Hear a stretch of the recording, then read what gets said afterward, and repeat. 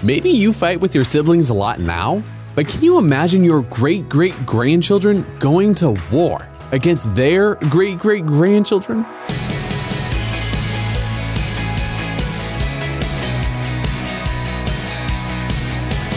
Hey, I'm Dylan, and you're listening to Unlocked, your daily key to unlocking God's Word in your life.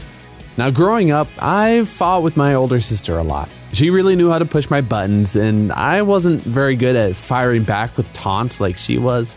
Well, nowadays, we have a much better relationship, but it was a rough decade or two early on. Some sibling rivalries just last through the growing up years, but the Bible records some epic, centuries-long feuds, like our story today talks about, the book of Obadiah, Raiding in Rivalries, by Naomi Zylstra.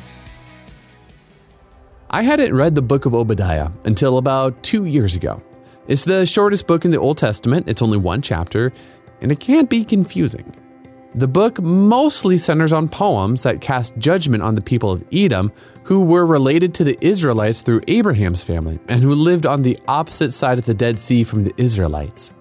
These two people groups had a rocky history that went all the way back to the twin sons of Isaac, Jacob, who would be renamed Israel, and Esau, who would also be called Edom. These twins fought and had a falling out in Genesis 25 through 28, and even though they had a moment of reconciliation in Genesis 33, their descendants would continue to have conflict throughout the years. Numbers 20 verses 14 through 21 talks about this. This conflict culminates in Edom raiding Israelite cities after Babylon takes Israel into captivity. Obadiah 1, 10 through 14 talks about that. The first half of the book of Obadiah is about God holding this Israelite neighbor accountable for their raiding and their pridefulness as a nation. But then the author shifts their focus in verse 14 to talk about how the day of the Lord is coming for all nations. The author shows how all nations that are prideful, like Edom, will fall. The nation of Edom is a symbol for all the nations that will be repaid for their evil deeds when God's judgment comes. But there is hope. God is full of love and mercy, so the book ends in a promise of restoration. God will bring justice, and he will do this through Jesus. Jesus is God the Son, and he is also a descendant of Jacob. First, by Jesus' death and resurrection, he will defeat sin and death and forgive all who trust in him, making us a part of his new holy nation. And when Jesus returns and ushers in the new creation, he promises to bring full restoration and peace.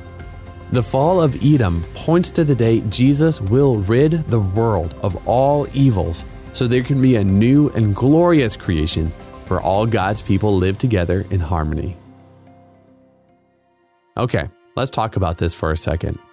What is a pain or hurt that you're looking for to God's justice correcting? How can knowing that God's perfect justice and restoration will someday give us hope and strength to pursue justice and restoration as we follow Jesus here and now? Now, as you and I can read in Obadiah 1:17, "But on Mount Zion will be deliverance. It will be holy, and Jacob will possess his inheritance." And learn more about this by reading the book of Obadiah for yourself. It's just 21 verses to keep God's word alive in your life. Unlocked is a resource of Keys for Kids Ministries. And how do you feel about waiting? I mean, nobody really loves it, right? Well, that's why we are talking about finding God in the waiting on Instagram at UnlockedDevo. And come back for tomorrow's devotion with Natalie. More about waiting, specifically on developing patience. But until then, I'm Dylan, encouraging you to live life unlocked, opening the door to God in your life.